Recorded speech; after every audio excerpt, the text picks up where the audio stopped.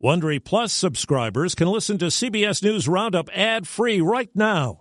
Join Wondery Plus in the Wondery app or on Apple Podcasts. This spring, if you'd rather spend time enjoying your lawn instead of trying to keep it alive, there's good news. True Green is the easiest and most affordable way to get a beautiful lawn. All you have to do is water and mow, and they'll do the rest. Weed control, fertilization, aeration, and even some things you might not even think of. They'll do all of it, while you can do literally anything else. With True Green, you can have your lawn looking as good as a putting green. That's not hyperbole. True Green is the official lawn care treatment provider of the PGA Tour. True Green offers a satisfaction guarantee, and they have a verified best price promise, which guarantees you the lowest price with no compromise on quality. You do you. Let True Green do your lawn care. Visit TrueGreen.com to get the best lawn at the best price with the best people guaranteed. Georgia on his mind. I want to protect people's lives. I totally disagree. Waiting for that government check. We're down to like $10. Deadly southern tornadoes. The wind was blowing so strong, and we ran into the bathroom. Good morning. I'm Steve Kathan in northern New Jersey with the CBS World News Roundup. There's been pushback from President Trump aimed at one of the states moving to ease coronavirus restrictions, even as he says the country has to move toward reopening. A just-released CBS News poll finds 70% of Americans say the priority should be slowing the spread of the virus, not getting the economy going, and half won't be looking to go to public places like restaurants and stores right away when stay-at-home orders are lifted. Our coverage this morning begins with CBS's Stephen Portnoy. The president says he strongly disagrees with Georgia Governor Brian Kemp. I think it's too soon. Too soon for tattoo parlors, nail and hair salons to open this week. They can wait a little bit longer, just a little bit, not much, because safety has to predominate. Mr. Trump, who says he hopes to have a 4th of July celebration on the National Mall with social distancing, adds Governor Kemp should do what he thinks is right. I'm going to let him make his decision, but I told him I totally disagree. Correspondent Mark Strassman is in Atlanta. Georgia fails to meet suggested federal guidelines for lifting restrictions, a 14-day downward trajectory of new positive cases. Florida doesn't either, but some of their Gulf Coast beaches will also reopen as early as Friday. We will do this safely and based on the data in our state. Oklahoma also falls short of those suggested federal standards. But the state's governor announced businesses like hair salons and spas can open tomorrow. In Iowa, Tyson Foods suspended operations at a pork plant indefinitely. More than 180 COVID infections were linked to the facility. We need to get more testing here. That's critically important.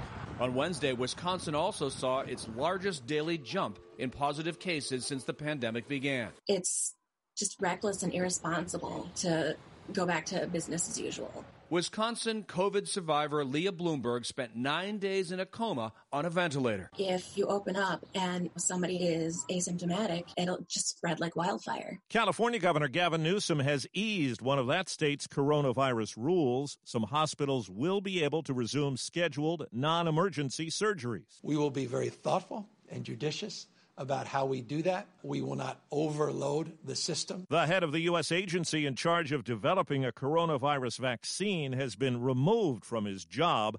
CBS's Paula Reed says Dr. Rick Bright wanted vetting and urged caution about hydroxychloroquine, which has been touted by the president. Bright said the administration has pressured me and other conscientious scientists to fund companies with political connections, as well as efforts that lack scientific merit. He added that sidelining me in the middle of this pandemic and placing politics and cronyism ahead of science puts lives at risk. And another top health official, CDC Director Dr. Robert Redfield, has tried to clarify what he told the Washington Post about a possible virus resurgence in the fall coupled with the seasonal flu. I didn't say that this was going to be worse. I said it was going to be more complicated or more difficult and potentially complicated because we'll have flu and coronavirus circulating at the same time. President Trump suggested the virus may not come back at all. House actions expected today on the latest virus relief bill. CBS's Nancy Cordes. $310 billion Congress is set to approve today after the first tranche of $250 billion ran out in just 2 weeks. We have customers and clients and students who've paid for their classes who are all asking for refunds. we have to give them their refunds. Varan Ranasingh owns a karate studio in Maryland. He's applied for a PPP loan 3 times, but has heard nothing. It seems that the people who are needing it the most are not getting it. One survey found that 80% of small businesses are either still waiting to receive the money or haven't even been told where their application stands. At least 6 people were killed when violent weather tore through Texas, Oklahoma, and Louisiana. CBS's Janet Shamlian is north of Houston. The Texas tornado tore a path straight through Polk and Jacinto counties. Everything was just real calm. Then all of a sudden it swished. Uprooted trees litter neighborhoods in the town of Onalaska. The tornado hurled a pine tree at Nick Prager's home. It went 15 feet in the air and landed right on top of the house. There were also deaths in Oklahoma as a tornado whipped across the city of Medill. We were praying. We were huddled together in a corner.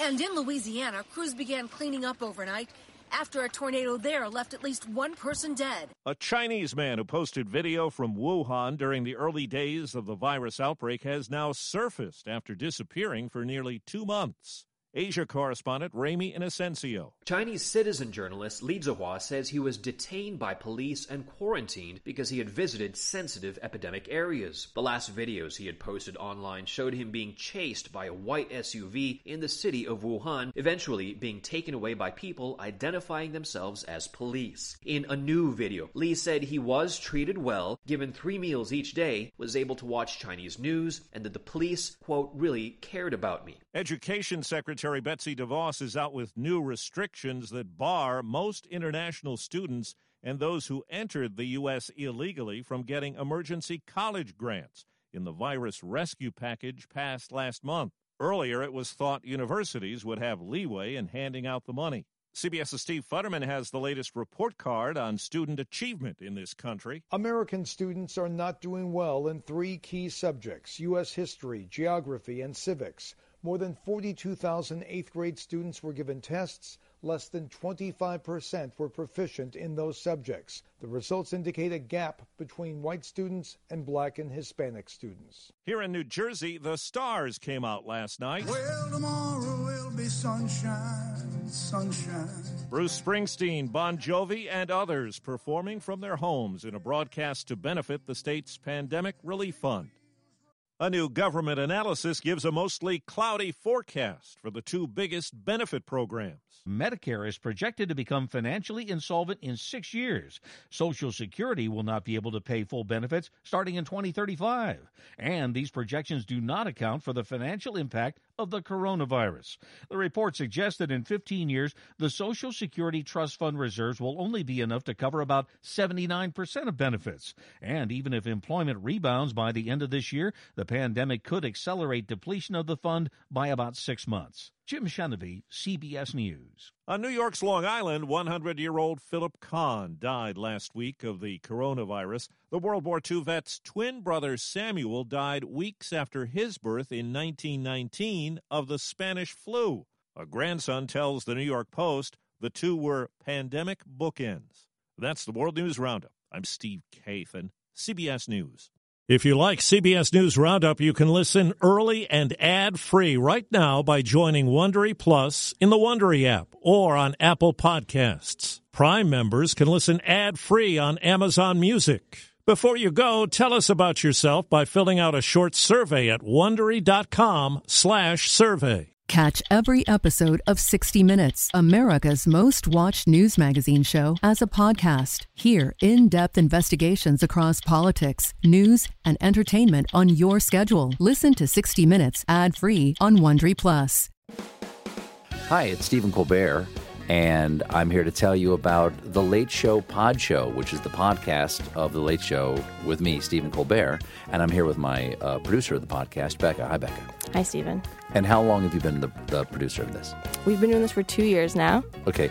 And what is it like to attempt to get feedback from me about the podcast? Be honest about how quickly I respond to emails. You actually respond to emails surprisingly fast. Really? I think you might be the only person I respond to quickly.